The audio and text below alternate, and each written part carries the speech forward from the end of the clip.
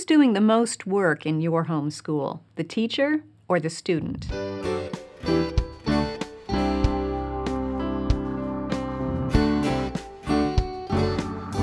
Welcome to the Simply Charlotte Mason podcast. I'm Sonia Schaefer. Picture with me a mother attempting to feed a baby who's sitting in a high chair. Do you have that scene in your imagination? All right, now let's picture that scene in two different ways. First, imagine that the mother is holding some pre-processed peas in a jar and wants to get the pea mush out of the jar and into the baby. The baby is not crazy about this idea. In fact, he clamps his mouth shut tight. So what does the mother do? She tries to make it fun. You know what I'm talking about. We've all seen mothers waving the spoon and making the noises to try to convince the baby that the peas are coming on an airplane, zoom, or on a train, to open your mouth, woo, woo. You've probably witnessed that scene before. Maybe you've been the parent in that scene. All right, now let's picture the scene in a different way. Imagine that the mother grabs a ripe banana, peels it, cuts it into pieces, and puts those small pieces on the tray of the high chair. Then she sits down to watch what the child does, to encourage him in his efforts, and possibly to eat her own lunch or snack. Do you see the difference between those two scenes? Who was doing the work in the first scenario, the one with the pre-processed food and the entertaining airplane noises? The parent was doing most of the work. Who was doing the work in the second scenario, the one with the pieces of banana? The child. Now, the mother presented the food in a way that was appropriate for that child, but then she allowed the child to feed himself. Those two scenarios can be applied in education, too. We're in the middle of a discussion on the core values of Charlotte Mason, and the most recent values that we've looked at compare feeding the body to feeding the mind. Just as physical life is sustained and fueled by food, mental life is sustained and fueled by ideas. Just as your child's body takes in food and digests it and assimilates it for nourishment, so your child's mind takes in ideas and digests and assimilates them for nourishment. The core value we want to look at today focuses on the question, how are you feeding your child's mind? Who's doing the work, you or your child? It's easy to feel like, as the teacher, it's your job to somehow make knowledge entertaining and fun and slip it into your child's mind when he's not looking. But that's not the Charlotte Mason way. It's not your job to spoon-feed pre-digested mental food. It's not your job to present enticing morsels of information in exactly the right order and explain to the child how they are all connected. No, that's laying the stress of education on the teacher rather than where it belongs, on the student. Charlotte Mason held that the children, not the teachers, are the responsible persons. They do the work by self-effort. A Philosophy of Education, page 6. The emphasis is not on the teacher's actions. The emphasis is on the child's efforts. Now, are we saying that the teacher doesn't have any responsibility? No. We're saying that sometimes we teachers can get confused about what our responsibility is. It is not your job to be the fountainhead of all knowledge. Let them learn from first-hand sources of information, really good books, the best going, on the subject they are engaged upon. Let them get at the books themselves, and do not let them be flooded with a warm diluent at the lips of their teacher. The teacher's business is to indicate, stimulate, direct, and constrain to the acquirement of knowledge, but by no means to be the fountainhead and source of all knowledge in his or her own person. School Education, page 162. So you, as the teacher, are to indicate.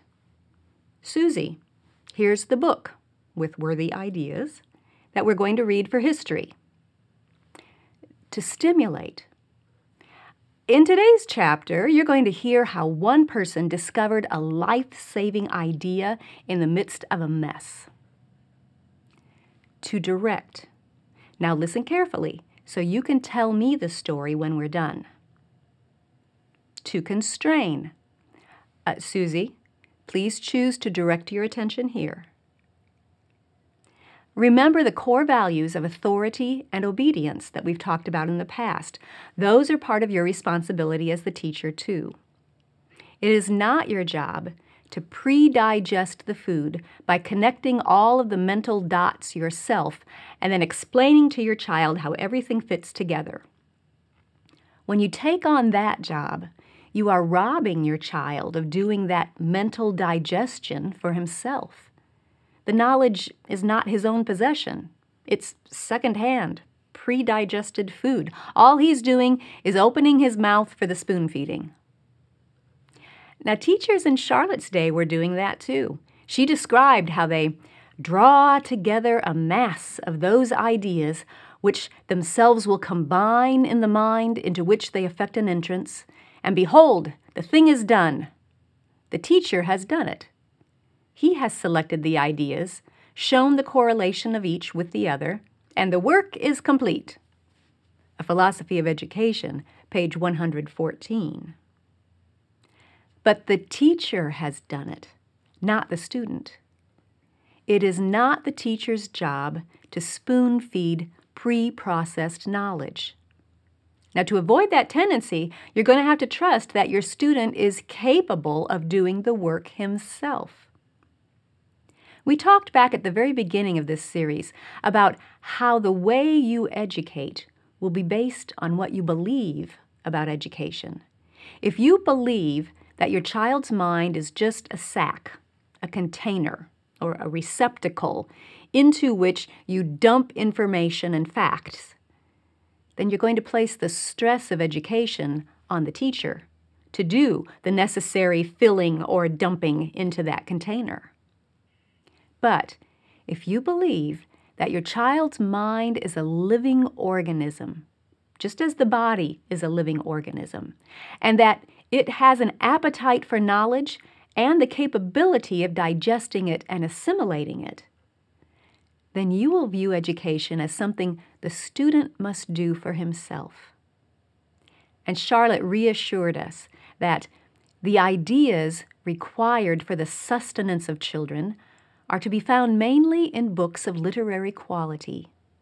Given these, the mind does for itself the sorting, arranging, selecting, rejecting, classifying. A Philosophy of Education, page 117. She also said the teachers give sympathy and occasionally elucidate, sum up, or enlarge, but the actual work is done by the scholars. Philosophy of Education, page 6. Here are more descriptions of your responsibility as the teacher. To give sympathy. Now let's clarify this one. All right, Charlotte did not mean, oh, you poor child, I'm so sorry you have to narrate to me. No, rather, she talked a lot about mental sympathy, as in a special understanding between two people, something they have in common. You share in the joy of learning with your child. You build a strong relationship around what you have learned together, as well as your mutual desire for knowledge. That's giving sympathy. Teachers also occasionally elucidate, sum up, or enlarge. To elucidate is to explain or to make something clear. But notice, it's not your job to explain everything. You elucidate occasionally. You don't rob your child of the experience of thinking for himself and digging for his own treasure, as it were. And the same with summarizing or expounding, enlarging upon a topic. In fact, Charlotte said, the less parents and teachers talk in and expound their rations of knowledge and thought to the children they are educating, the better for the children. Peptonized, or predigested, food for a healthy stomach does not tend to a vigorous digestion. Children must be allowed to ruminate, must be left alone with their own thoughts. They will ask for help if they want it. School Education, page 162. You offer appropriate ideas and allow the student to do the work by self-effort.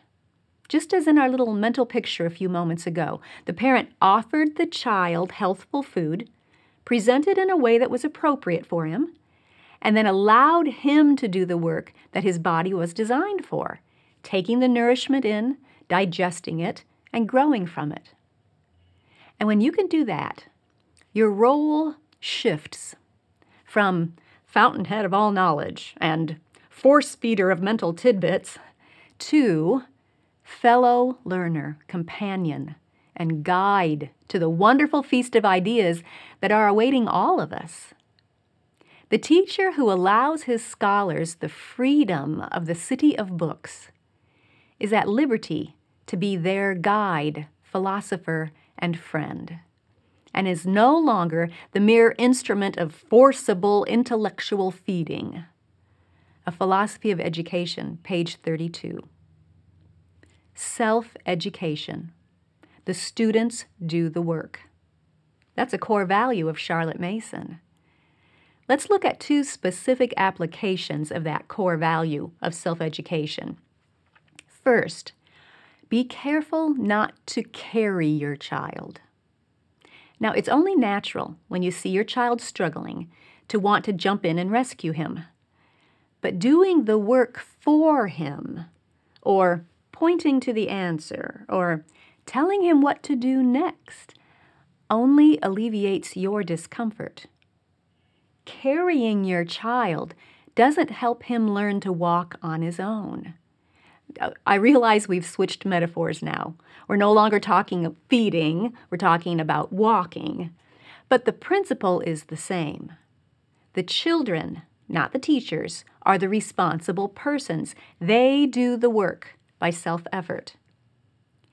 Charlotte used this walking analogy especially for two subjects that are very skill-based, math and reading. In both of those subjects, progress depends on a solid grasp of a concept and then building upon that concept. It's like climbing a mountain. You can't reach the upper heights until you've conquered the lower paths. Yet how often do we try to carry the child along on the trail? Because he's not progressing as quickly as we think he should. Charlotte said, do not offer him a crutch. It is in his own power he must go. Home Education, page 261. In skill-based subjects especially, we must be careful to allow the student to do the work himself. And more than just allowing the student to do the work at his own pace, Charlotte used the word content. She said the teacher must be content to proceed very slowly, securing the ground under her feet as she goes. Home Education, page 204. Not anxious, not pushy, content. Does that mean we don't care? That we don't help the child at all? No, we can certainly scaffold or spotlight as the child needs it. But our goal is that the child will eventually be able to walk that part of the path on his own when he's ready. The trick is to get to that point of being content to proceed very slowly as needed. To convince yourself that it's not about checking off the list of assignments. It's about learning, growing, and gaining knowledge. It's about respecting the child enough to let him focus on one particular idea until he's got it. Which brings us to the second application. Teach the child, not the curriculum. Let's go back to that feeding picture. Remember, your job as the teacher is to give your child the food that is appropriate for him at that time. You wouldn't slap a T-bone steak down on your baby's high chair tray. Even if someone told you to do that, you would know that it's not what's best for your child at that time. And you need to do the same with curriculum. The curriculum writers don't know your child the way you do. Perhaps your child is ready for more challenging food in one particular subject. Great, give him the more advanced books for that. Or maybe your child isn't yet ready to advance up the hill in this other subject. Fine, stay where you are for now until he's ready to move on. Adjust the curriculum to fit your student. Don't try to force your student to fit the curriculum. If it is a Charlotte Mason curriculum, all of the ideas in it will be nourishing and healthful. It's not about how fast can your child eat the mental food. It's about spreading the feast and allowing your child to take what he is ready for, to assimilate it and digest it so he can grow. This is our goal when describing students who've been given a Charlotte Mason education. Their minds had been fed on this richer diet, and they had been allowed to deal with it each in his own individual way. The Story of Charlotte Mason, page 140. Respect your child enough to let him experience the satisfaction of working for personal knowledge in his own individual way, at his own individual pace. The children do the work by self-effort. That's self-education. I'll leave a link to the other episodes in this Core Values series so you can go through them and learn more in your own individual way and at your own individual pace. Thanks for joining me. If you've enjoyed our time together, be sure to subscribe, and I'll see you next time.